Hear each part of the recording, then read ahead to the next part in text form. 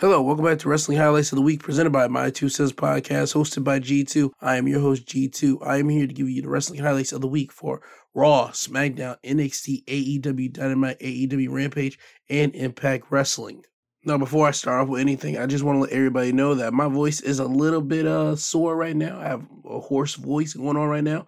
So if you hear me in flux, like it sounds one way and it sounds another way, just want to let that be known. I am hoarse a little bit, so please bear with me. Anyway, let's start with Monday Night Raw. Raw opens up with the Kevin Owens show, and it's him and Seth Rollins out here. They're still doing the whole buddy situation, and the main reason they're out here is to talk about how they are planning to win the Raw Tag Team Championships next week, so they will not be screwed out of not being on WrestleMania, which leads to bring on their guest, Alpha Academy, the Raw Tag Team Champions. They all start getting into a discussion about the Raw Tag Team Championships, and Alpha Academy calls Seth and KO selfish because they've had WrestleMania moments, they've had WrestleMania matches, while Alpha Academy has never been on WrestleMania. Well, Chad said he'd never been on WrestleMania, but Otis did, but I really want to consider that because that was in 2020, pandemic era WrestleMania, so, and it doesn't count. Anyway, it leads to a big old shout match between KO and Chad Gable, and then Kevin Owens ends up stunning Chad Gable, and then we end up with a tag team match after this, with Alpha Academy going against Seth Rollins and Kevin Owens. Seth and KO would win the match by pinfall when KO and Seth hit a combo on Gable, which was Kevin Owens hit a pop-up on Gable into Rollins, grabbing him and hitting a buckle bomb, then leads to Kevin Owens hitting a stunner, which follows up with the finishing touch of Seth Rollins hitting a stomp on Chad Gable for the win. So this gives Kevin Owens and Seth Rollins some better momentum into their matchup next week for the Raw Tag Team Championships. After this, we will have Omos going against T-Bar. Omos will win the match by pinfall when Omos attacked T-Bar before the match, and literally as soon as the match begins, you only get Omos beating up on T-Bar for a little bit, and then it ends with Omos double choke slamming T-Bar for the win. After this, we have a 6-woman tag team matchup. The teams of Becky Lynch, Doudrop, and Nikki ASH going against Bianca Belair, Liv Morgan, and Rhea Ripley. Bianca's team will win the match by pinfall when Bianca will hit the KOD on Nikki for the win. However, towards the end of the match, you would see Becky grab Bianca Belair's ponytail, and Bianca decided to hit Becky repeatedly in her midsection with the ponytail, which left Becky with some welts on her abs. And this is the first time in a long time, at least for me, I remember Bianca using her ponytail. The last time I can remember her doing that was, last year, her having her match with Sasha Banks, or probably her in the Bayley storyline, like last year. But other than that, I don't remember her using her braid since then. So it's good for them to bring that back. Anyway, after this, we had Tommaso Ciampa going against Bobby Roode with Dolph Ziggler in his corner. Tommaso will win the match by pinfall when Dolph will get on the ring apron and Tommaso kneed him in the face. This allowed for the distraction of Bobby Roode to try to attack Tommaso from behind, but Tommaso will move out of the way and quickly roll up Bobby Roode for the win. After the match, Roode attacks Tommaso from behind, which led Dolph Ziggler to get in the ring. They proceeded to lead a 2-on-1 beatdown, ending with Roode holding up Tommaso so Dolph could superkick Tommaso Ciampa. So after this, we would get our mixed tag team matchup of the night. Dana Brooke and Reggie going against Akira Tozawa and Nia Jax. Reggie and Dana will win the match when Reggie hits a flipping senton on Akira Tozawa for the win. They're still continuing this whole 24/7 love story between Dana and Reggie, because after the match, Dana started kissing Reggie in the ring. And after the match, you saw Akira Tozawa get holed up by Nia Jax, and Nia Jax kiss Akira Tozawa. I get it. Again, this is nothing but the kill time, but I wish they would hurry up with this. After this, we had the Mysterios going against Cedric Alexander and Shelton Benjamin. Cedric and Shelton would win the match by pinfall thanks to The Miz when Dominic threw Shelton back into the ring, and The Miz came out of nowhere and grabbed Dominic's foot. This led to Ray chasing Miz into the audience, and this distraction allowed Shelton Benjamin to roll up Dominic for the win. Again, this is another match that's setting up The Miz and Logan Paul going against the Mysterios at WrestleMania. Again, I'm not wishing anything bad about the matchup. I know they're going to do something good because it's WrestleMania. It's Rey Mysterio and his son. This is Dominic's first Mania. And I expect Logan Paul to at least pull out some type of moves. Again, he has amateur wrestling background, so I expect to see something out of Logan Paul. I know he's going to be a cocky, arrogant douche, but I'm looking to see something. Anyway, after this, we have RK Bro going against the Street Profits in a tag team matchup. The Street Profits will win the match by pinfall when Montez Ford hit Orton with a frog splash. And Orton was supposed to get his foot on the bottom rope, but the referee made the count and Orton's foot couldn't reach the bottom rope. The thing with this match was, it was reported that RK Bro was supposed to win the match, but the frog splash from Montez Ford knocked the wind out of Orton, so Orton was kind of breathless, so he couldn't make the shoulder go up. So again, whatever happened. It's cool. They say it was reported that Montez Ford has no type of heat or nobody's upset at Montez Ford. They just take it as it's live television. Stuff happens. So I'm glad to see that nobody has a problem with Montez Ford. Again, another great superstar in the making, especially in the future. After this, we have the United States Championship matchup. Finn Balor going against champion Damian Priest. Finn Balor wins the match by pinfall, which I didn't think was going to happen when Damian was about to hit the reckoning on Finn, but Finn counted out of it and hit the Nightmare on Elm Street, followed by him hitting the shotgun dropkick, then the coup de grace for the win. After the match, Damian would get a mic, and he told Finn point blank that the fans carried Finn throughout this match. The fans cheered on Finn the way that they never cheered on Damian throughout his whole time during his championship reign, even though he busted his ass. And he told Finn point blank that he's going to beat Finn to regain back his United States Championship. And when he does, all those cheers that the fans has been giving him, they will go away. So then you got Finn and Damian go nose to nose. And Damian hits a clothesline on Finn. And boy, was that a stiff clothesline if I've seen one. Damian then throws Finn to the outside of the ring. And he hits the Razor's Edge on Finn on the announce table, and that was the end of that little segment. I didn't like the ending of it, where he had to Razor's Edge Finn on the announce table. I didn't like that at all, because WWE, I am feeling, have a cautionary tale on Finn ever since he got injured literally in the match for the Universal Championship in 2016 against Seth. I think WWE's been cautious on wanting to put a belt back on him ever since he got to the main roster, and people might say, well, he won the Intercontinental title. But the Intercontinental title did nothing. I have a feeling that he took it off of Damian Priest. We're supposed to get a secondary, chance for Finn, because Raw has always been Vince's baby. SmackDown, not so much, even though Roman is the guy carrying the whole entire company. So, seeing Finn in this spot with the United States Championship is great. But I would have loved them not to have Razor's Edge Finn on the announce table, just so he can always stay healthy. That's just my little flaw with that. Anyway, now we get to the main event segment of the night, which is who is going to answer his Edge challenge for a match at WrestleMania. Edge comes out. He says, all right, who's going to step up? He waits a little bit. AJ Styles music hits. AJ comes out. Edge tells AJ that he wants the Bulldog, not Omos's tag team. Well, little girl. He says the B word, but you get the drift. AJ looks at Edge and asks him, is that what you think of me? And then you see Edge attacks AJ, and he starts beating him up in the corner. AJ was able to strike back and hit an enziguri on Edge, which knocks Edge down a little bit. AJ would go on the outside. He gets on the ring apron, and he was looking to hit a phenomenal forearm, but Edge moves out of the way. AJ goes rolling over to Edge, and Edge decides to kick AJ directly in the nuts.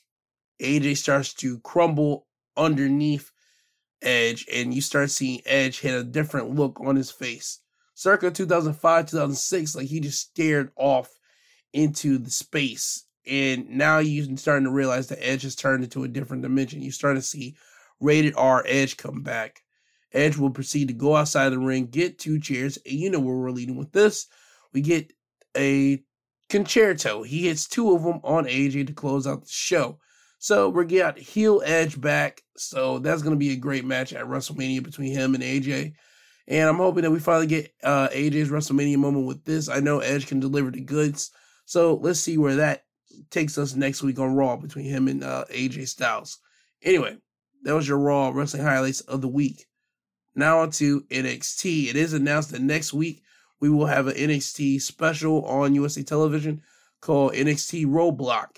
And the matches that are set up for next week are the triple threat match for the NXT World Championship, Braun Breaker going against Tommaso Ciampa and Dolph Ziggler. The NXT Tag Team Championship matchup, Diamond Mine going against Imperium, as well as Grayson Waller going against LA Knight in a last man standing match. Anyway, let's start the show. Braun Breaker and Tommaso Ciampa start the show off going against the Dirty Dogs. Bobby Roode comes out with his old glorious theme song and the glorious entrance of him standing on the podium, spinning them around. And then you see Tommaso Ciampa come out wearing the Steiner gear, Steiner neon gear, the same one that Braun Breaker is wearing to make it a unified tag team. Braun and Tommaso will win the match by pinfall when Tommaso hits the fairy tale ending on Dolph for the win. This match was really, really fast paced. It was a great start off to NXT. You had Braun hitting Dolph with a nasty spear. And then you had Braun and Tommaso hit the Steiner's tag team finish on Dolph, which was an elevated bulldog. I mean, this was a good tag team match to start off NXT. If you got time, I suggest please watch that matchup. And also watch the ending as well as Carmelo Hayes going against Pete Dunne for the North American Championship. Anyway, going on with the show, we get the quarterfinals of the women's tag team Dusty Tag Team Classic. Wendy Choo and Dakota Kai going against Indy Hartwell and Persia Pirotta. Wendy and Dakota will win the match by pinfall when Dakota hits the pump kick on Persia. Then Wendy Choo hits a body splash on Persia. Then Dakota Kai ends it off with a double stomp on Persia for the win. So Dakota Kai and Wendy Choo do advance to the semifinals of the Women's Dusty Tag Team Classic. After this, we will have Amiri Miller going against Lash Legend. Lash Legend will win the match by pinfall when Lash will hit the Widowmaker on Amari for the win. The Widowmaker was a name for the move that she did use, and that was the move that Sean O'Haire finished off his opponents in WCW and also in WWE in 2003. That's the reason why I call it the Widowmaker. Anyway, the commentary for this match was talking about how Lash Legend wasn't happy about Nikita Lyons getting everybody's attention last week. So Lash Legend looked directly into the camera after this match and said that she is the next breakout star in NXT, not Nikita Lyons. So this tells you that they're setting up for a program with Nikita and Lash Legend. Also, get well Amari Miller, because Amari did suffer a concussion in this matchup. So I just want to wish her some well thoughts as well. Anyway, after this, we have Solo Sikoa going against Gunther. Gunther will win the match by pinfall when Solo had the match won when he went to the top turnbuckle when he was looking to hit the body splash, but Gunther moved out of the way and Solo hit the mat. Once that happened, Gunther locked in the sleeper hold, and Solo Sikoa was locked in the sleeper hold, and then he started fading. He drops to his knees. Gunther lets go of the hold and hits a nasty chop to the back of Solo Sikoa behind the head, and then locks in the sleeper hold again. Now, as Solo is slowly losing consciousness, Gunther turns Solo around and hits a powerbomb twice for the win. This was a big Haas match between Solo Sikoa and Gunther. If you do have time, please check out this match as well. I forgot about this match, but after reading what I wrote down, I remembered it, and I'm like, oh yeah, look after that one too. After this, we had Draco Anthony going against Harlan with Joe Gacy in his corner. Harlan will win the match by pinfall when Harlan hit a back suplex / side slam for the win. Nothing more really to say about this. The only thing that happened after this was Harlan picked up Draco, and we thought he was going to do something to him, but Harlan hugged Draco Anthony, then let go, and then him and Joe Gacy walked out of the ring. After this matchup, we had another quarterfinals matchup of the Women's Dusty Tag Team Classic. Raquel Gonzalez and Cora Jade going against Yulisa Leon and Valentina Flores. Raquel and Cora Jade will win the match by pinfall when Raquel hits the Chokina bomb on Valentina, then lifts up Cora to slam her on top of Valentina for the win. So with this happening, it will give us Raquel and Cora Jade going against Wendy Choo and Dakota Kai in one of the matches for the semifinals of the Women Dusty Tag Team Classics. I'm not sure if it's happening next week. They didn't announce it, but it could happen. After this, we had Andre Chase with Bodie Hayward going against Von Wagner with Robert Stone in his corner. Von Wagner will win the match by pinfall when he hits the Death Valley Driver on Andre Chase for the win. They should have scrapped this match. I'm not even going to try to even hate on it. I wanted Pete Dunne and Carmelo Hayes to have more time than they got. I mean, they had about 13 minutes. I wanted them to get about a good 20, but hey, they ended up pulling off a great match anyway at the end. Speaking of, the main event for NXT, it was the North American Championship matchup. Pete Dunne going against champion Carmelo Hayes with Trick Williams in his corner. Carmelo will win the match by pinfall thanks to Trick Williams sacrificing himself. What I mean by that was whenever both Melo and Pete Dunne were on the top turnbuckle, they were fighting against each other. Trick Williams got on the ring apron. He distracted Pete Dunne. Pete Dunne grabbed Trick Williams' hands and snapped Trick's fingers. This allowed Melo to push Pete Dunne off the top turnbuckle. Pete hits the mat, and this allowed Carmelo to hit the diving leg drop to the back of Pete Dunne's head for the win. After the match, Carmelo Hayes would get the microphone and announce at Stand and Deliver in Dallas, Texas, he will be defending the North American Championship in a ladder match the exact same way that the North American Championship was introduced to the world back in, I believe, 2017 in New Orleans for NXT TakeOver. Yeah, in 2017. So if I had to speculate the men were going to be in this ladder match, it was probably going to be Carmelo, obviously, Pete Dunne, Cameron Grimes, probably Tony D'Angelo. I don't know the other two. Those are the four that I got. I don't know the other two men that's going to be taking that spot, but it's going to be a great ladder match. I do know that because Carmelo always shows out when it's time for big matches. Pete Dunne is always able to show off when he got to do it. I know Cameron Grimes is going to show off because it's a ladder match, and the last ladder match he was in was with LA Knight, and that was, was that last year? Yeah, that was last year. Last year with LA Knight, and they had a solid ladder match, but Cameron Grimes took some nasty bumps in that, so I can see him being the bumpy guy in that ladder match. But again, I can see that ladder match being great, but we'll have to see who the men will be competing in that ladder match, and more or less probably they'll start announcing next week. But anyway, that's your NXT wrestling highlights of the week. Now it's time for AEW Dynamite. Dynamite opens up with a big announcement from Tony Khan as he's standing in the ring with Tony Schiavone. And the gist of this big announcement is that Tony Khan is the new owner of Ring of Honor, which is a great thing. Ring of Honor has been in business for 20 years before it decided to close the door in December technically, but they are having a show on April the 1st, I believe, or April 4th. One of those two, I believe. Hold on one second. It is April 1st.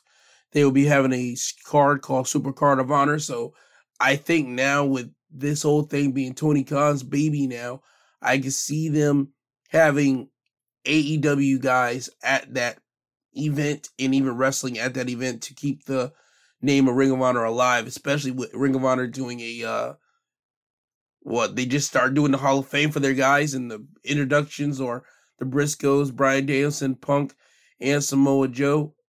Two of those names, 2 out of the 4 inductees are already working for AEW, Bryan Danielson and CM Punk, so I can see them showing up at Ring of Honor, and then we could get a big program going out on Ring of Honor that will be overly drafted over into AEW, and then you can start seeing Ring of Honor guys get popped up into AEW business, but we'll have to see whatever that happens. I just want to say congratulations to Tony Khan for owning Ring of Honor, and that includes their library and a lot of other things too, but again, congratulations to Tony Khan.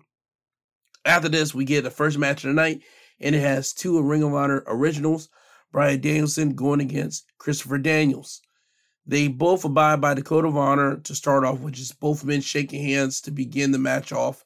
And Bryan Danielson wins the match by KO when Christopher Daniels, looks to hit the BME, the best movesault ever, but Bryan moves out of the way, and Bryan then locks in Christopher Daniels for the triangle choke, and Christopher Daniels passes out, so the referee has to call for the bell.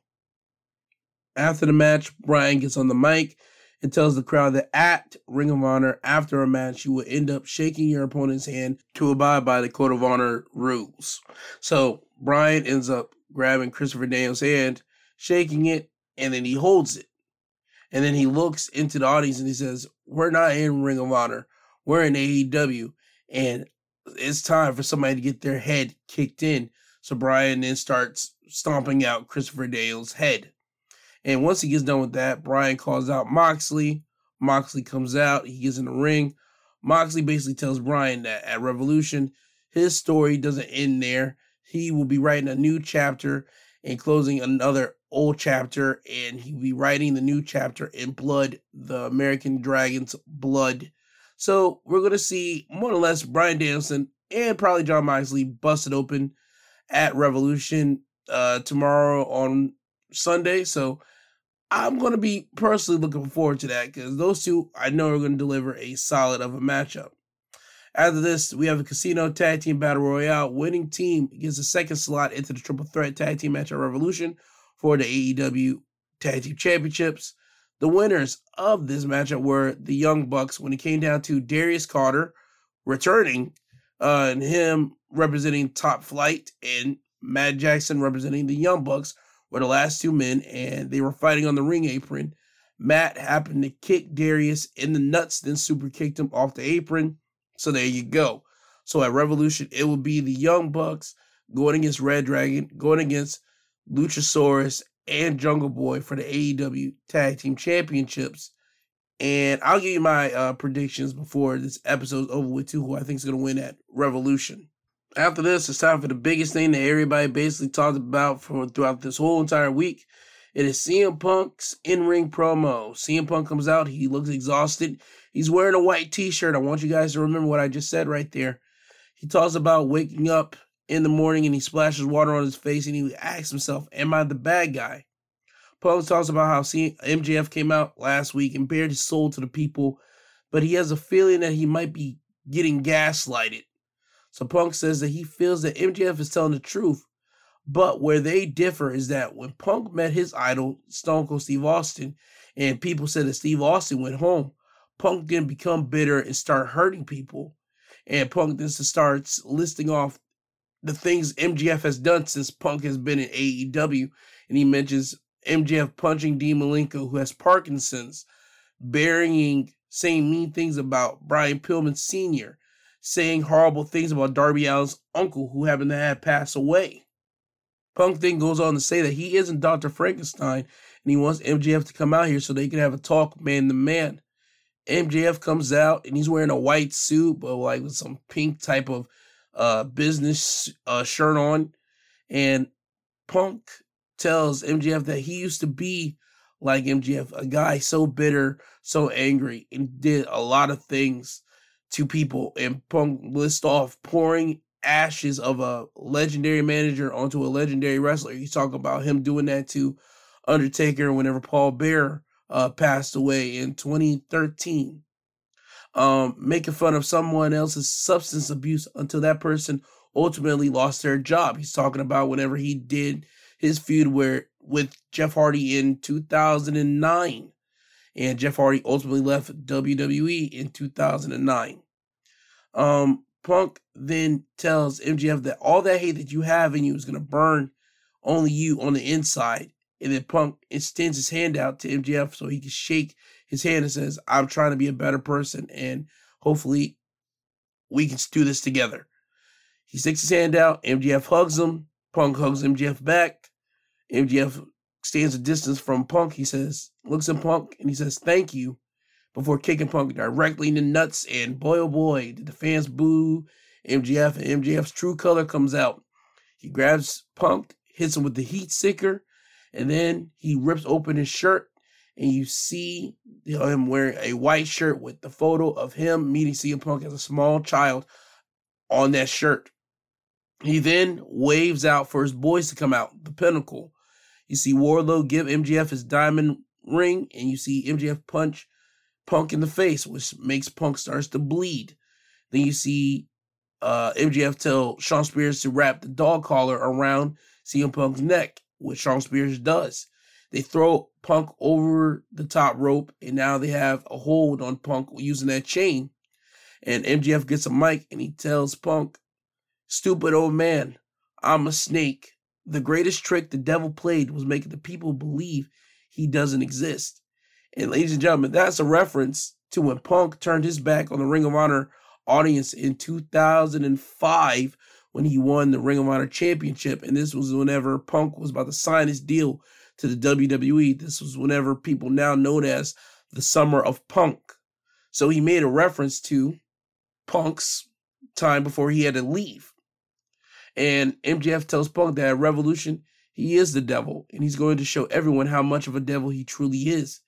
Then he tells Spears to start yanking on the chain. So now we're starting to see Punk gasp for air as Shawn Spears is yanking on the chain. And by the way, Punk is bleeding, and I mean he's heavily bleeding. You have Punk's white shirt being covered in blood. You have MJF's shirt has some blood markings on it. He even takes blood from CM Punk's face and rubs it on his own t-shirt. And then Sammy Guevara, Darby Allin, and Sting come out to send the Pinnacle running. And that's the end of this segment. This was a great segment, a home run segment to me. I knew, and we all knew, that MJF's true color was going to come out. But to the degree of Punk getting as much blood, I didn't expect it until I saw Punk with a white t-shirt. And then it kind of made me like, okay, somebody's going to bleed. And then when I saw MJF with a straight white suit on, I was like, oh yeah, it's bleeding time. Because let me tell you something, ladies and gentlemen. If somebody's wearing white and you're not in the WWE, you are going to bleed. And you're trying to make that blood pop because any type of color on white pops that color extremely big time. So I was able to spot that, and me watching wrestling so long, I knew what was going to happen once I saw white from both men. So again, this is going to be a great match at Revolution. I can't wait to see it. After this, we have Britt Baker and Jamie Hayter going against Mercedes Martinez and Thunder Rosa. Thunder Rosa and Mercedes Martinez will win the match by pinfall, where Mercedes took out both Rebel and Hayter, and this allowed Rosa to hit the Thunder Driver on Britt for the win. So this gives Thunder Rosa some momentum into her match with Britt Baker at Revolution. After this, we had Wardlow with Shawn Spears in his corner going against Cesar Bononi. Wardlow wins the match by pinfall by hitting the 3 power bombs in a row for the win. After the match, Shawn Spears gets in the ring and he wants to swing a chair at Caesar, but Wardlow stops him. Shawn Spears looks at Wardlow and they start getting face to face, and you can see Wardlow starting to get more pissed off and more pissed off. So Spears has to take a step back and walks away. You think this will end it, but no. Later in the night, we will have a backstage interview segment where Shawn Spears tells Wardlow, hey man, listen, I'm just trying to look out for you as a big brother, but Max wants to tell you something. So you see MJF walk over to Wardlow. He's still wiping the blood off of his fingers. He tells Wardlow, hey man, listen, I got something to tell you. Once you win the Face of Revolution ladder match and you get your TNT championship opportunity, you can have that. And if you win, you can keep the TNT title. And then before MJF walks away fully, he says, it's not like you're going to win it anyway. And then Wardlow has hit a smart remark to MJF and says, well, if I don't win, it's because I'm trying to make sure that you always win. MJF comes back and he smacks the fire out of Wardlow's face. And he tells Wardlow point blank, you're not hired by AEW, you're hired by me. Any more smart remarks, you will be fired. Your family will be living out in the streets, and I'll make sure of it. And you see MJF walks away. So this tells me that Wardlow's going to play a part in the whole Punk and MJF dynamic at Revolution, which again, should be great to see. Now it's time for the main event of AEW Dynamite, the Trios 6-man tag team matchup. It is Adam Cole and Red Dragon going against the AEW World Champion Hangman Page and John Silver and Alex Reynolds. Adam Cole and Red Dragon will win the match by pinfall, where Adam super kicks Alex Reynolds, then hits the boom, which is a running knee drop to the behind the head of Alex Reynolds for the win. After the match, Adam Cole continues to attack Alex Reynolds until Hangman gets in the ring and starts attacking Adam Cole. Red Dragon then jumps on Hangman. Adam Cole gets duct tape. They duct tape Hangman to the ropes so Hangman can watch Adam Cole and Red Dragon beat up on John Silver and Alex Reynolds. Cole hits Alex with the Panama Sunrise, while John Silver gets hit by the high-low, which is the Red Dragon's tag team finish. Adam Cole then starts getting in the face of the Hangman, and he starts mocking him and taunting him. Hangman ends up headbutting Adam in the face, which leads to Adam super kicking Hangman, and then he grabs the AEW World title, places it on Hangman, and he tells him, this doesn't belong to you. It belongs to me. So, again, this is giving Adam Cole some momentum going into their match at Revolution. And this one should be an interesting matchup. And I want to say this for AEW too, by the way.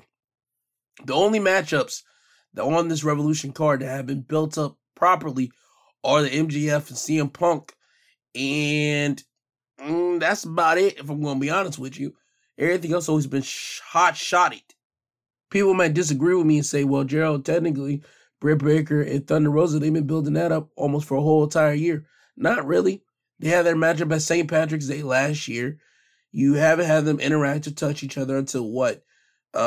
Towards what? December? No. Yeah, right around December, January-ish. They start intermingling with each other. And we've just been kind of slowly building that up, but not really talking about it. But then now towards what? February, we're really trying to quickly pipe it up. Listen, the only person that you can do that with and get away with it is literally Eddie Kingston. Because Eddie Kingston has the chops for it. And TBS, TNT, AEW, they're not going to cut off Eddie Kingston's mic time. They're not going to cut off his backstage promo time. Now, people were getting on Thunder Rosa for saying that you don't know how to talk, but she talks about how AEW's been cutting her backstage vignettes, their backstage promos. So she can talk, but apparently AEW cuts it. So again, listen, you got to give people enough time for their story to build and for the fans to resonate. I'm just glad that the AEW fan base loves Thunder Rosa a lot, and they love this whole thing with her and Britt. This actually gets a pass. The world title, I'm not liking the build-up for Adam Cole and Hangman. I wish we could have worked on that for a couple months. But, hey, it is what it is. We're going to see how this unfolds. I will be giving my predictions before this episode is over. But that is your AEW Dynamite Wrestling Highlights of the Week. Now it's time for Impact Wrestling. Impact opens up with Eddie Edwards going against Steve Maclin. Steve Maclin's trying to look for a measure of revenge since Eddie Edwards turned his back on Impact Wrestling. Maclin won with the match, but by disqualification, when Steve was beating up on Eddie Edwards, getting the upper hand. Eddie Edwards on the outside of the ring. Maclin grabs Edwards, but Eddie hits him with a kendo stick. The referee calls for the bell. Eddie gets in the ring, starts beating up on Maclin with the kendo stick until Team Impact comes down to the ring. Eddie starts going to making a retreat until Honor No More comes out on the stage. Maria gets on the mic and starts saying that she understands why Team Impact is upset. They're upset because they believe in the construct of honor where it doesn't exist. Heath says that is the most delusional crap he's ever heard. Vincent gets on the mic and tells Heath that he knows delusional because he used to work for delusional people. What Maria is saying isn't delusional. And Heath must be crazy to think that he's going to beat Moose at Sacrifice to take the Impact title away from him. So then you get Heath challenging Vincent to a match right now. So that's where we land. Vincent with Honor No More in his corner, going against Heath, who has Team Impact in his corner. Heath will win the match by pinfall when he hits the wake-up call, which is a zigzag, for the win. After the match, Honor No More comes into the ring and starts attacking Heath.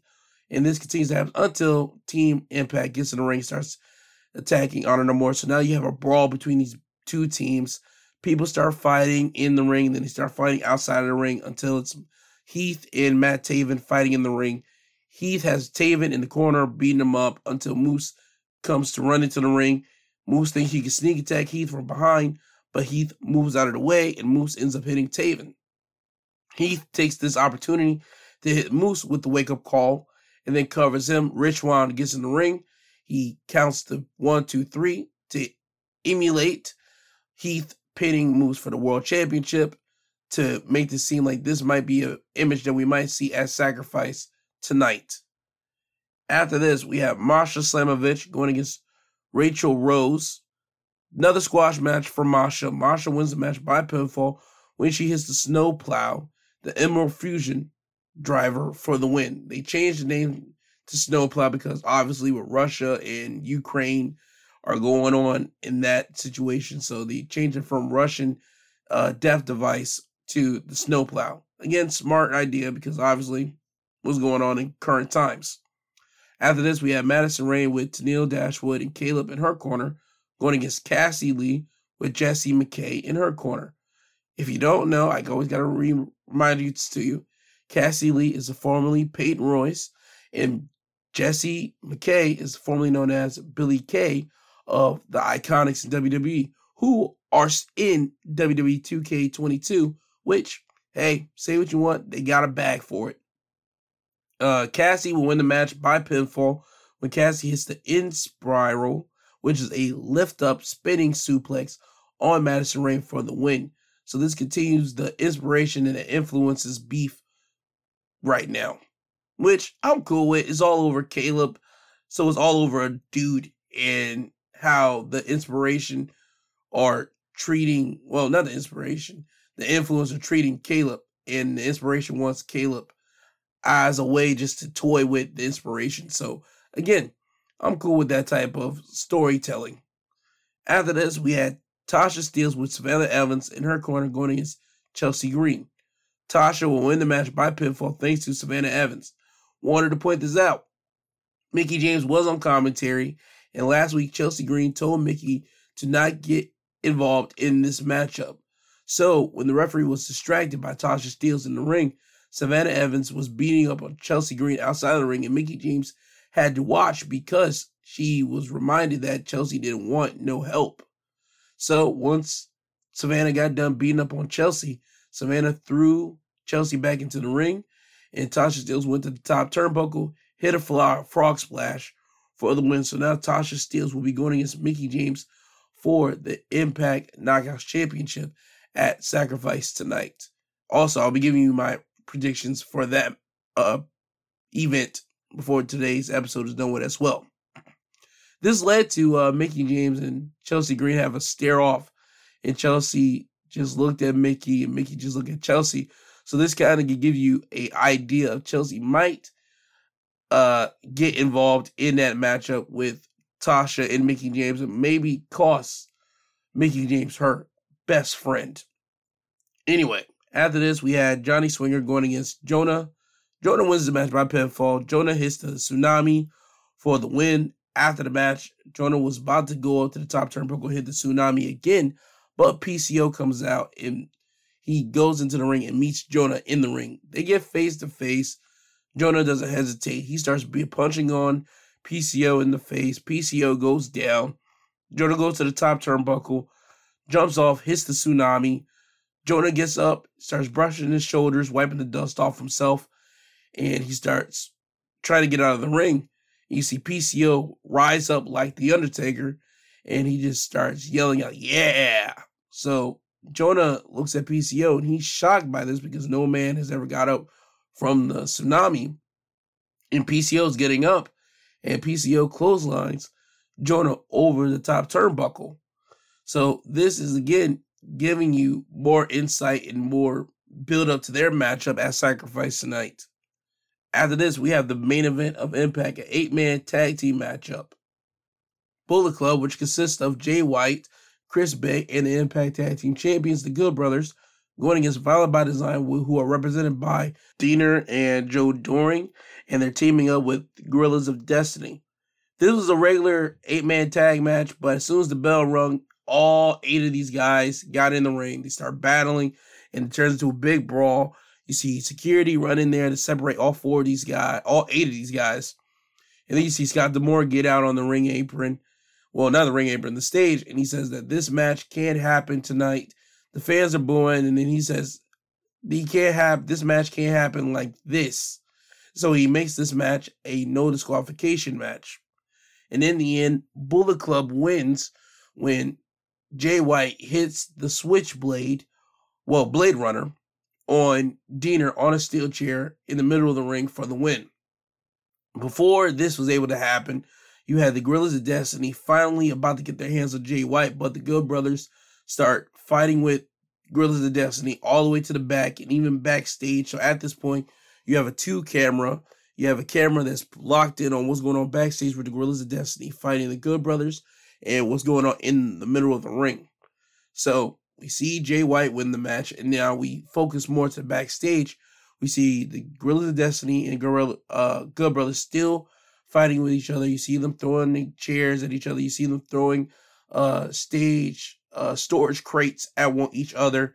And it ends with basically the Good Brothers being fleeting out of the arena by the Gorillas of Destiny. So this leads to Gorillas of Destiny more or less going to fight the Good Brothers later on. But hey, we'll have to see what happens next week on Impact Wrestling. Good episode. Nothing to complain about here. This was just a build up to their sacrifice event that's happening tonight. So again, great episode. Now on to SmackDown. SmackDown opens up, and it opens with the Intercontinental Championship matchup between the champion, Sami Zayn, going against the challenger, Ricochet. Ricochet will win the match by pinfall thanks to a distraction by Johnny Knoxville. When Ricochet and Sami Zayn were both on the outside of the ring, Johnny Knoxville music hits, and Knoxville starts walking down towards the ring. Sami gets into the ring, and then you see Knoxville get on the ring apron.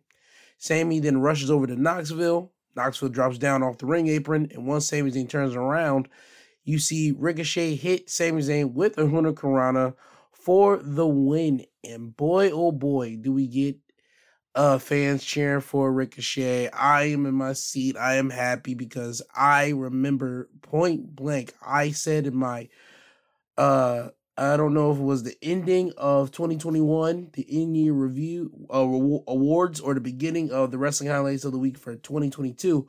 I gave the wrestler of the WWE that you need to look out for in 2022 was Ricochet. And boy, oh boy, I don't know if somebody in Stanford or somebody in Florida was listening to me. If Stanford, WWE, Florida, WWE as well, the NXT territory, but they got two creative teams anyway, and they were in Miami on SmackDown. But WWE does have plans for Ricochet. I'm hoping that it continues to stretch out throughout the rest of the year because boy, oh boy, we finally get to see Ricochet at the top. Well, he's in the mid-card spot right now, but he's holding the top mid-card title with a lot of lineage around it. And with Ricochet holding that belt, I can see them having Ricochet in some classic matches with certain people if they do it right. And this isn't me being harsh to WWE. This is me just being direct with them. Do Ricochet right. You guys have him in the Intercontinental Championship. You guys have him with that. Please do him right. Please let Ricochet hold on to that title for a long time because he is a human highlight reel. Use Ricochet for the human highlight reel that he is. Let him put on these standout, incredible matches. Shoot, you can even have him and Sami Zayn run it back, and they will have an incredible match. They had a great match on SmackDown, but the caliber that Sami and Ricochet could have, they could have an incredible one without somebody interfering in the match like Johnny Knoxville did. But again, I am happy that Ricochet is the Intercontinental Champion, and this was a great way to start off SmackDown. After this matchup, we will see Sami Zayn in the back throwing a fit, and he's talking about how Knoxville keeps on following it, whether it be on Instagram, whatever. He puts something up on Instagram, Knoxville has a comment on it, and it's basically just getting under Sami's skin. So Sami looks into the camera, and he challenges Knoxville to a match at Mania. Later in the night, Knoxville would have a backstage interview, and he would basically accept the challenge. So at Mania, we are getting Sami Zayn versus Johnny Knoxville, which we all knew what was kind of happen, but we don't have it for the Intercontinental Championship, so I'm glad for that. After this, we would get Austin Theory walking down to the ring because on Pat McAfee's show on Thursday, Vince McMahon was there, and Vince McMahon gave Pat McAfee the opportunity of a lifetime. He said that since Pat McAfee is a fan and that the fans love what Pat McAfee is doing, he wants to give Pat McAfee a opportunity to wrestle at WrestleMania. Pat McAfee said yes, so Pat McAfee does have a match at Mania, so we're just trying to see who is going to be his challenger, and this is where Austin Theory comes in. Austin Theory comes down to the ring. He talks about how Mr. McMahon has everything planned out and laid out. Mr. McMahon just isn't nice to you for any reason. He walks over to Pat and tells Pat point blank that Austin Theory is Pat McAfee's WrestleMania opponent, slaps Pat across the face, then walks away. And it does get announced later in the night that Pat McAfee's WrestleMania challenger is Austin Theory.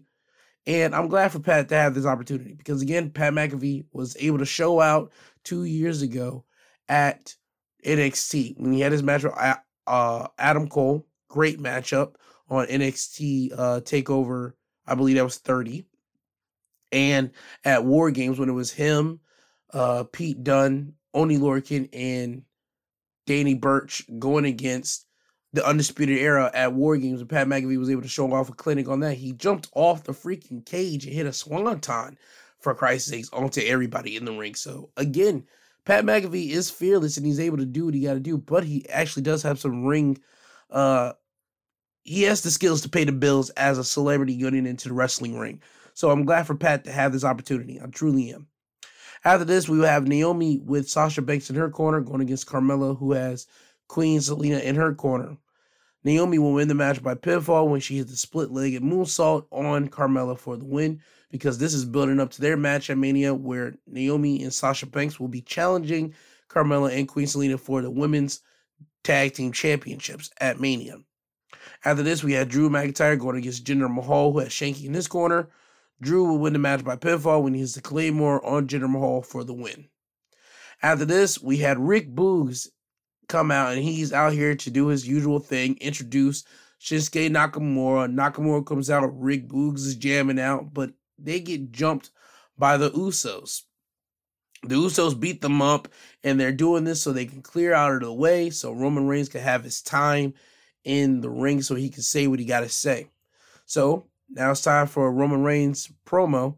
And before I get to that, I just want to, matter of fact, no, I'll get to that, and then I'll bring back to something. Roman Reigns in-ring promo. Roman talks about how on Saturday, which is tonight, they will be at Madison Square Garden, and him and Brock Lesnar will be defending their championships at Madison Square Garden. But the difference is Roman Reigns knows he's going to smash his opponent. But the tricky part is, will Brock be able to hold on to his WWE Championship and make it to WrestleMania? Roman says that he hopes that Brock does retain his championship and make it to Mania so that he can beat Brock at Mania. And then Roman goes on to say that he's going to call his shot just the exact same way that he did last year at WrestleMania. He says that at this year's WrestleMania, he is going to smash Brock, pin Brock, stand over Brock with both the WWE Championship and the Universal Championship as $5 million worth of pyro goes off around him. And he will finish off by saying this. And Brock's don't have no choice but to acknowledge me. Acknowledge me! He's gonna acknowledge me! At WrestleMania, Brock Lesnar will acknowledge me. So as you can see, you can tell that Roman Reigns is kind of becoming unhinged because Brock Lesnar is getting under the skin of Roman Reigns, and he finally wants to get rid of Brock. And we'll have to see what happens next week. Hopefully tonight on their Madison Square Garden event, which I'm surprised that they're running on the network, which is Peacock, and they're not running it there, which is nutso to me because they're making this thing like a big thing, like something big is supposed to happen. So if you're in the New York area, and you are happen to get a Madison Square Garden ticket, please save on to that ticket. Please know you're going to witness something tonight, I believe, because WWE is hyping it up so much on television. I don't know what's going to happen. I'm going to look on Twitter, and more or less somebody's probably going to post up something that happened, and I'll let you guys know next time you hear from me about what happened. Anyway, after this, and Roman leaves out of the ring, it's time for the SmackDown Tag Team Championship matchup between the challengers, the Viking Raiders, going against the champions, the Usos. The Usos will win the match by pinfall when they hit the 1D on the Viking Raiders for the win. And you know what? This is going to lead to the Usos losing the tag team titles to Nakamura and Boogs. Because Nakamura and Boogs getting attacked by the Usos, that just doesn't happen randomly. I told you guys this before. I said this like months ago in a couple episodes. Every time I will always see Nakamura, and every time they will always have Boogs with him. Every time. I knew where they were headed with this. I knew that they liked Boog so much, and I said that they were doing nothing with the Intercontinental Championship with Nakamura on them. I said drop the title, and then you could have Boogs and Nakamura win the tag titles because you like Boog so much, and you can still keep those two together, and you will also enhance Boogs because he become a champion. So I see this exactly where this is headed. I see the Usos going against Nakamura and Boogs for the SmackDown Tag Team Championships, and I see Nakamura and Boogs more or less probably going to win it at Mania. That's where I am seeing that headed. Anyway, after this, it's time for Big E with Kofi Kingston in his corner going against Sheamus with Ridge Holland in his corner.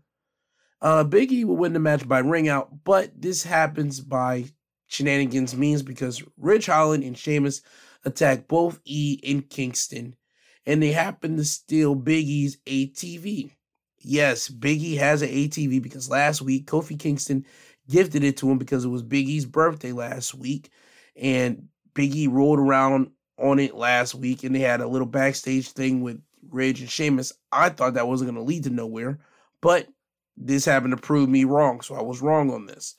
Then we would get footage later of Sheamus and Ridge Holland destroying the ATV, setting up for a tag team match next week of Kofi and Big E going against Ridge Holland and Sheamus. After this, now it's time for the main event of SmackDown. Ronda Rousey going against Sonya Deville. Charlotte Flair was out here on commentary. Long story short, Ronda won the match by submission when she makes Sonya Deville tap out to the armbar. During the match, you would have Charlotte constantly say that Ronda only has one move. She's a one-trick pony, the armbar. So Charlotte knows how to basically try to avoid the armbar. After the match, Ronda looks at Charlotte and tells her to get in the ring. Charlotte plays around and say, "You want me to get in the ring?" And then ultimately Charlotte gets in the ring, and Ronda rushes over to Charlotte, grabs her in some type of judo type thing, grabs her by the leg, and applies the ankle lock. And now you have Charlotte tapping out in the ankle lock. She's tapping out, and Ronda lets go. Charlotte rolls out of the ring, and that's how we end SmackDown. But here's poetic justice to me. If you remember Ronda Rousey coming into WWE 3 years ago, well, not 3 years ago because that would have been 2019, 4 years ago in 2018, she had a WrestleMania match. It was her first match, and it was her and Kurt Angle going against Triple H and Stephanie McMahon. It's only poetic justice that she would use the ankle lock, and her first Mania match was with Kurt Angle as her tag partner, and this will be her first Mania match back. And if she happens to win by the ankle lock and making Charlotte tap out at WrestleMania using the ankle lock, it only would be poetic for that because it'll give wrestling fans that pay attention to those little minute details. It'll give us oh, okay, I like how they did that, and they are making you understand and making you think about, okay, and making you connect the nuggets. But again, that's only the wrestling nerd side if you want to divulge in that. But again, SmackDown was great. SmackDown was fine. If you have a chance, look at Ricochet going against Sami Zayn. You won't be disappointed in it. Now, on to AEW Rampage. We start off with a triple threat match for the TNT Championship. It was Andrade going against Darby Allin, going against the champion, Sammy Guevara. Sammy Guevara will win the match by pinfall when Darby would hit a stunner on Andrade. Sammy then would grab Andrade and hit the GTH. Sammy would then get thrown out of the ring by Darby Allin, and then Darby would get to the top turnbuckle, hit a coffin drop on Andrade, and as Darby is pinning Andrade, you see Sammy jump off and hit a swanton bomb on the back of Darby Allin, then throw Darby Allin off of Andrade and pin Andrade for the win. This was a great match between all three of these men. It was basically two of the smaller guys, Sammy and Darby, trying to team up against the biggest man in the match, Andrade, who also can work lucha libre and high flying, just like Darby and Sammy Guevara. This was a great three-man matchup between these three guys. And if I were to say anything, I would want them to run this triple threat match back because, again, great triple threat match. I just wish that they get to run it back. We'll have to see later down the line if they do. But if they don't, great great triple threat match for the TNT Championship. After the match, you will see Sammy Guevara holding both TNT titles. He goes over to Darby, try to shake Darby's hand, but Darby just looks at Sammy and then rolls out of the ring. And this puts a nice little wrinkle onto the dynamic of Darby and Sting and Sammy, because at Revolution, it's supposed to be a 6-man, no DQ, like tornado tag match of Andrade and Matt Hardy and Isaiah Cassidy going against Sting, Darby Allin, and Sammy. So we're going to have to see how that plays out at Revolution. After this, we will have Alex Abrahantes, Pac, and Penta doing in-ring promo, and it's basically Alex is saying that the Death Triangle is out here to challenge the House of Black to a match at Revolution. The House of Black show up on the Titantron and say it's honorable for Alex to want to take the spot of Phoenix since Phoenix isn't around, and that Alex's sacrifice will be a great offering to the House of Black. So then the lights go out. You see the House of Black pop up on the ring apron, and they look like they're about to get in the ring, but Alex has to tell them to hold on. Who says I was going to be in the match? He tells the House of Black that you have your monster, which they're referring to Brody King, and we have our monster. Alex leaves the ring, and on the Titantron it says Eric Redbeard. And for people that don't know, that's the formerly Eric Rowan of WWE, the same Eric Rowan that teamed up with Brody Lee, formerly known as Luke Harper in WWE, when they were in WWE, when they were with Bray Wyatt and the Wyatt family. Eric comes down to the ring. Eric is joining Pac and Penta, and security tries to get in the ring to separate the House of Black from Penta, Pac, and Eric, but Eric just demolishes all the security, and you get all 6 of these guys brawling with each other, but Eric was able to take out all of House of Black and send them out of the ring. So this is going to lead you to what's known as basically the 6-man matchup at Revolution, and it's going to be on their buy-in, which is basically their pre-show. So that's going to be a good 6-man pre-show matchup to watch with a lot of like pay-per-view quality talent on there. Pac, Penta, Brody King, Buddy Matthews, Malachi Black.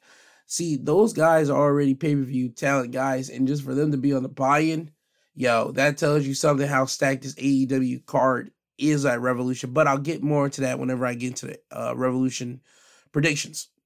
After this, we will have Keith Lee going against JD Drake, and this is 2 big hosses just battling with each other. This wasn't your squash match that you think you're going to get, because Keith Lee comes in, he's the big superstar, and JD Drake is like one of the underlings. He's on the undercard type situations. You think it's going to be a quick squash. No, this is a straight hoss versus hoss. 2 big dudes just going at it. Keith Lee wins the match by pinfall when he catches JD Drake coming off the second turnbuckle and turns it into the Big Bang Catastrophe for the win. After the match, you see the Wingmen, which is Ryan Nemeth, Cesar Bononi, and Peter Avalon get in the ring to beat up on Keith Lee. But Keith Lee was able to hold his own. He was able to take out all of the Wingmen. And while Ryan Nemeth, Cesar Bononi, and JD Drake's on the outside of the ring, he grabs Peter Avalon and hip tosses him over the top rope onto the Wingmen. And that's just your like final presentation of the Wingmen. They're always like on the bottom tier of the rung, but Keith Lee used them in a nice way for this.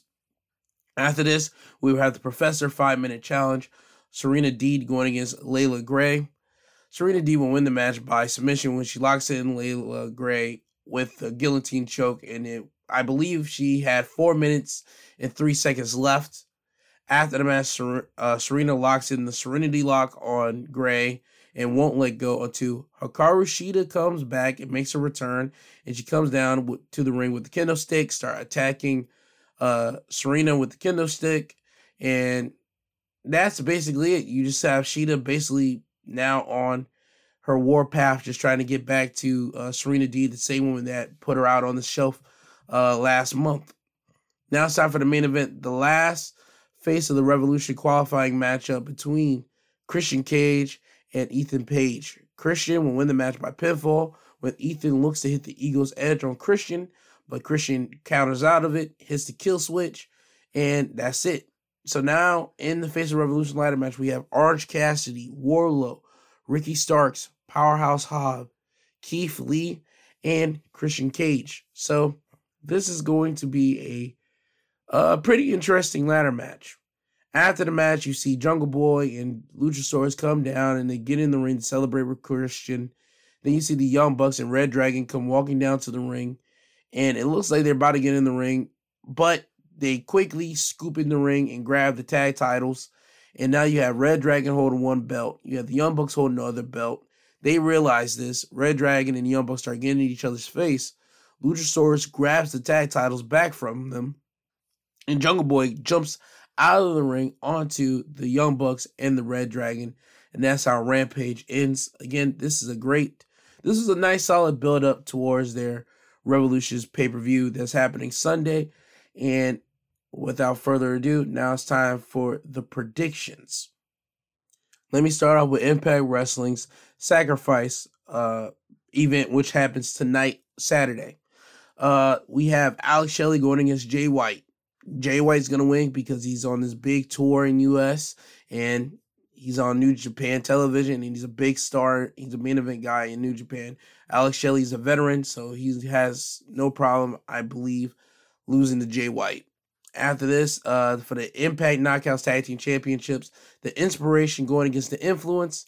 I have the Inspiration winning, and with Caleb with a K probably turning on the Influence to join the Inspiration. After this, for the X Division Championship matchup, Trey Miguel going against Jake something. I see Trey Miguel holding on to the X Division title until they bring in like another like high flyer that they have a lot of big ideas for. Until then, Trey Miguel is going to hold on to the X Division Championship. Moose going against Heath for the Impact World Championship. I have Moose retaining the championship, beating Heath. The Good Brothers going against Violence by Design for the Impact World Tag Team Championships. The Good Brothers retaining the tag titles over Violence by Design. Rhino versus Eddie Edwards. I have Eddie Edwards beating Rhino. Jonah going against PCO. I have Jonah beating PCO. Mickie James versus Tasha Steelz for the Impact Knockouts Championship. I have Tasha Steelz winning the Knockouts Championship because this goes back into Chelsea Green and Mickie James having that little stare off with each other after Chelsea lost to Tasha Steelz on Impact this week, and Mickie James didn't help out Chelsea whenever Chelsea was getting beat down by Savannah Evans, even though Chelsea did tell Mickie do not interfere. So I see Chelsea turning on Mickie and joining her husband Matt Cardona in the bad guy, bad girl situation and clicking up the same way that they're doing all in the independents on GCW and every independent show. That's how I see that happening. And Deonna Purrazzo defending either the AAA Reina del Reinas Championship or the Ring of Honor Women's Championship against a mysterious opponent. I don't know who it is. I still hope for Big Swole to come in and go against Deonna Purrazzo. And Deonna Purrazzo is going to win it because I don't see them trying to take any of those belts off of her yet. So that is my Impact Sacrifice predictions.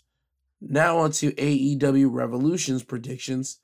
I'm only going to do one pre-show match because Hook going against QT Marshall. We already know Hook's going to win it. Layla Hirsch versus Chris Statlander. That's a toss-up in the air. And personally, that should have been on Dynamite. Okay? House of Black going against Death Triangle with Eric Redbeard. That's the one I'm going to give my prediction to. I have the House of Black winning that because this is Brody King's first pay-per-view showing an appearance. This is Buddy Matthews' first pay-per-view appearance compared to this is Eric Redbeard's first pay-per-view appearance, and this is only probably going to be a one-off for Eric. So I have the House of Black winning this. Now time for the actual pay-per-view. The matches on the card. Jade Cargill going against Ty Conti for the TBS Championship. Jade Cargill is going to win that. 6-man tornado tag match. The AHFO Andrade, Matt, and Isaiah Cassidy going against Darby, Sting, and Sammy. I see Andrade, Matt, and Isaiah beating Darby, Sting, and Sammy because I have a feeling Darby's going to play a little bit of a bad guy here and probably do something devious towards Sammy in this matchup, as Sting's going to have to question what's up with Darby. Jurassic Express going against Red Dragon, going against the Young Bucks in a triple threat for the AEW World Championship. I see Jurassic Express winning this. I don't see either Red Dragon or the Young Bucks winning it yet, personally. But if the Jurassic Express doesn't win, I see Red Dragon winning it. Because this goes into my conclusion later on in the night. And you already probably know where I'm going with this, so I'm going to do it now. Hangman going against Adam Cole for the AEW World Championship. I have Adam Cole winning over Hangman. No disrespect to Hangman, but your title reign hasn't been the best. And personally, to me, it's been one of the lowest ranking title reigns in AEW's history, to be honest with you. And that's sad because Hangman had all this fanfare going in. We all knew what the story was of him and Kenny. And we all knew he was supposed to be the one to beat Kenny for the AEW World Championship. He does it. And we're thinking this is going to be a big thing.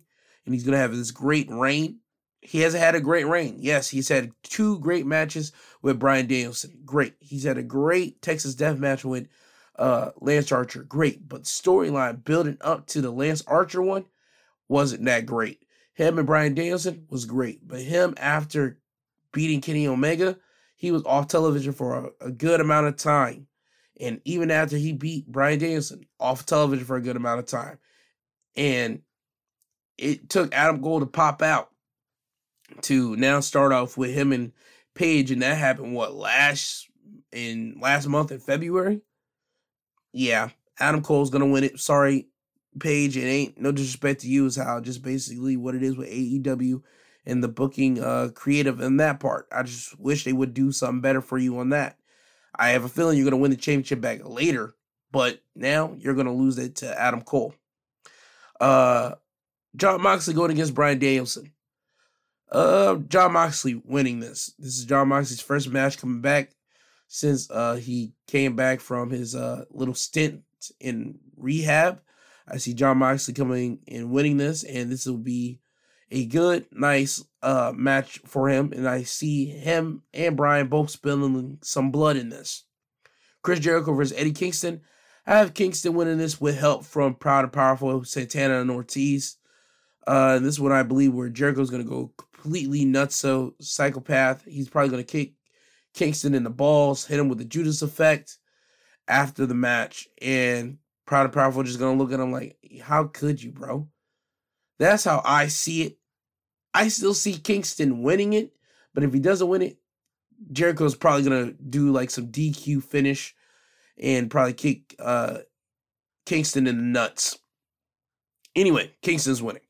Face of Revolution ladder match, Keith Lee, Orange Cassidy, Powerhouse Hobbs, Christian Cage, or Ricky Starks. I'm putting my money on Ricky Starks. Just like Ricochet, I had Ricochet being WWE's 2022 guy to look out in 2022. I had Ricky Starks be my 2022 guy to be on the lookout for in AEW. And for him to be in this ladder match, that already proves it to that they have some stock in Ricky Starks.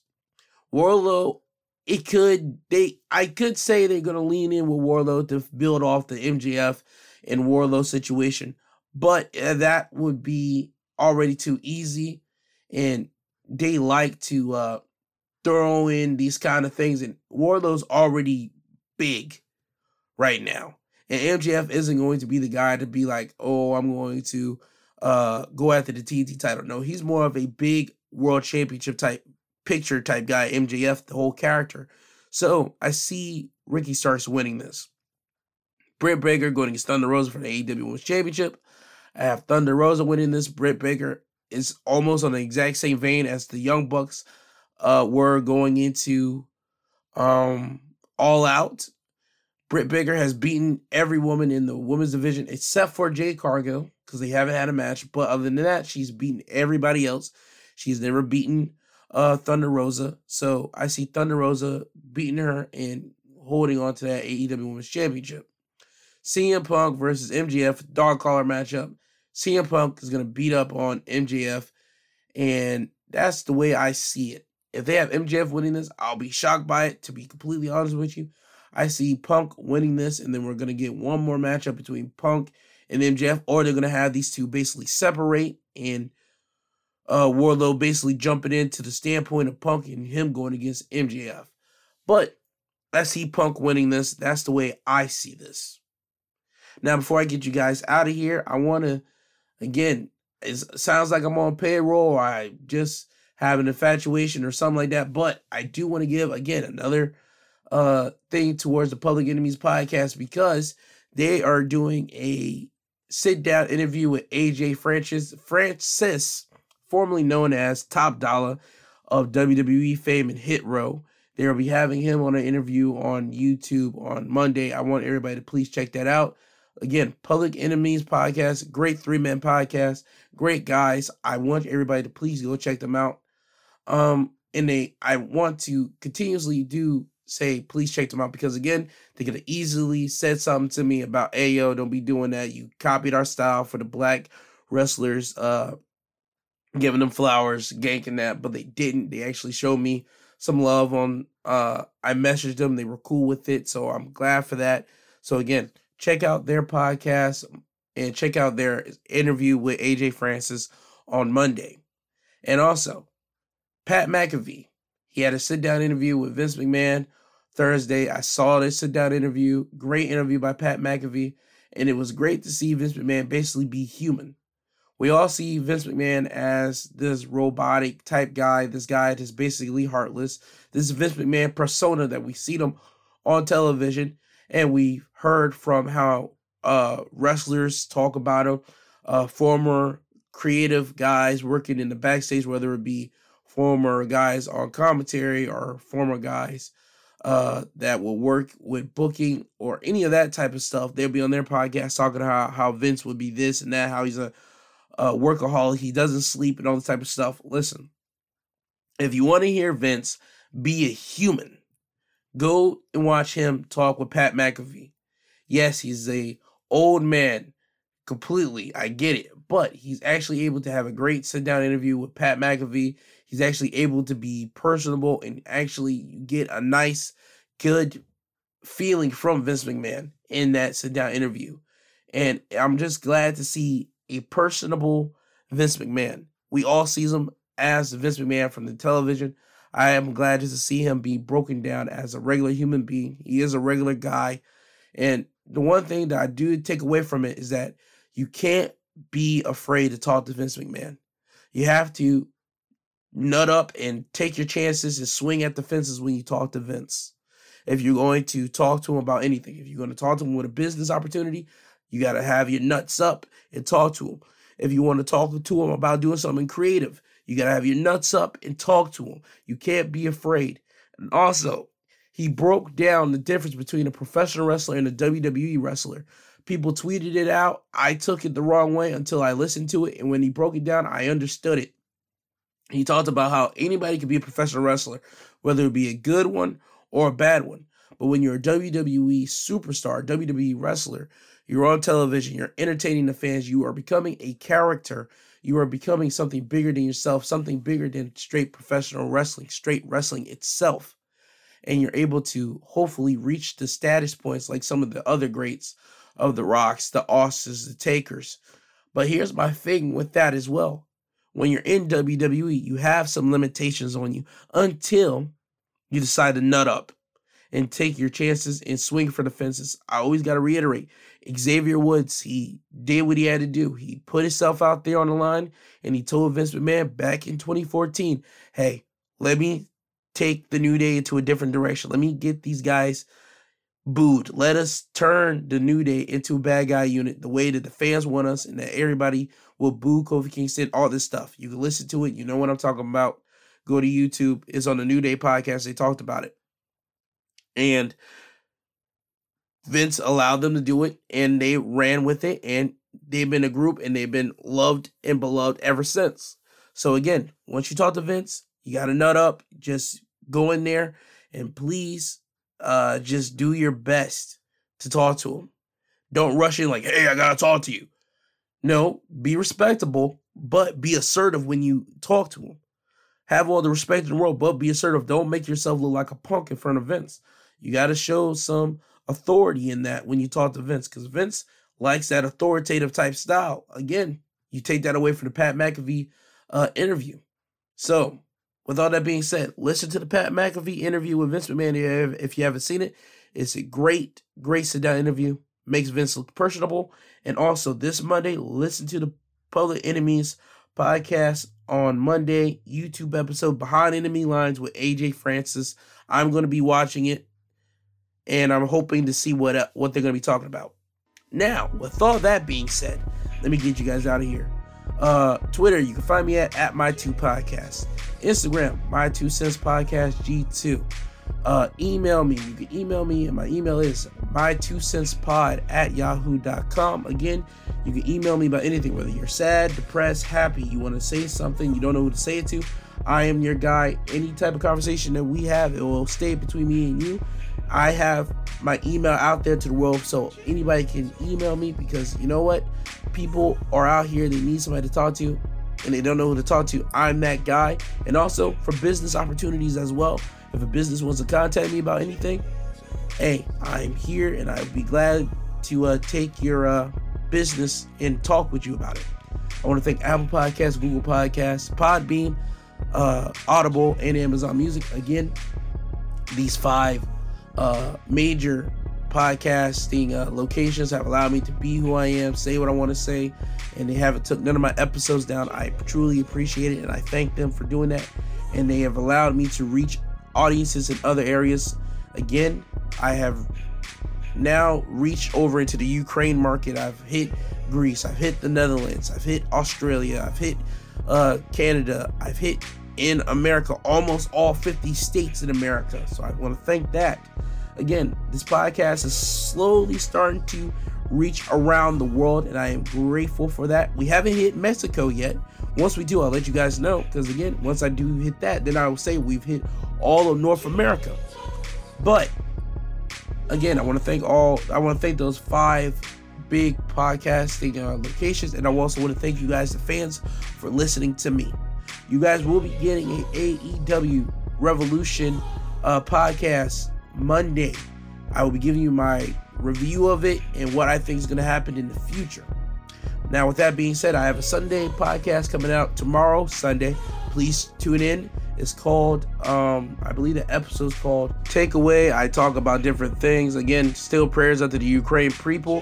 Hope you guys are being safe out there and have some shelter. Please find that, and please, for everybody, please pray for them, because again, the Ukrainians did not ask for this invasion. So again, please pray for them. Now, with that being said, I hope everybody has a great Saturday. Again, tune in to my Sunday episode and tune in to the Monday episode, where you'll hear from me talk about Revolution in the review. Now, this has been Wrestling Highlights of the Week, presented by My 2 Cents Podcast, hosted by G2. He is I, and I am him. I love you guys. Have a great Saturday. And Kanye, can you please take these people home? I'm tired, you tired, Jesus wept.